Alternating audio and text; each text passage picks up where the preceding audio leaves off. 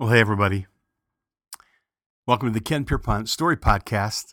It's a cold winter day in our part of the world, and I'm sure we have many to come. It reminded me of a story that I read in a book by David Klein. David Klein is an Amish farmer who lives in Holmes County, Ohio.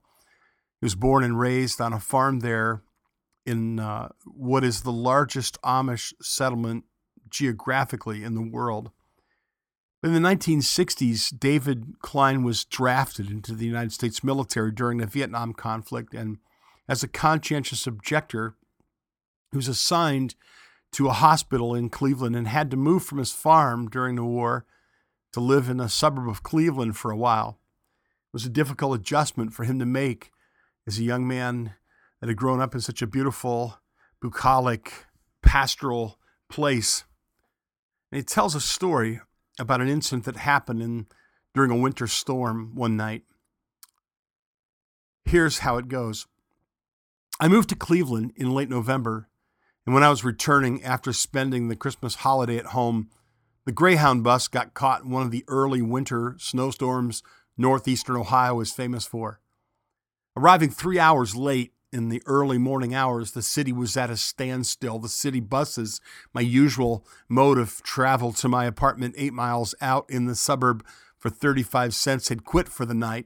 There were no taxis running, and the city was asleep. Since I didn't have enough money for a hotel room and sleeping in the bus station wasn't an option, I walked into the howling fury of the storm.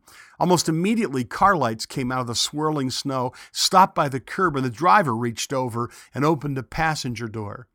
"Do you need help or a ride?" a voice asked. "Indeed I do, but I have almost no money," I said.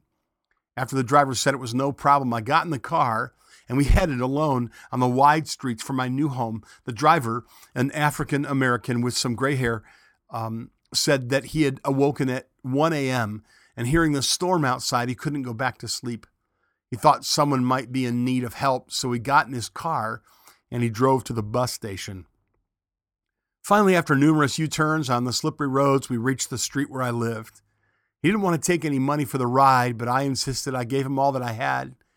And as I watched the taillights of his car fade into the storm, my eyes welled with tears of gratitude for this angel of mercy. And that man forever changed my view of the city. I realized that love can live in the human heart anywhere. We can imagine why I love that story. I've spent a lot of time in the Ohio Amish country, driving the back roads and just drinking in the rural beauty of the land, but I don't live there. I live in a suburb of Detroit. And I have discovered that love can live in the human heart anywhere.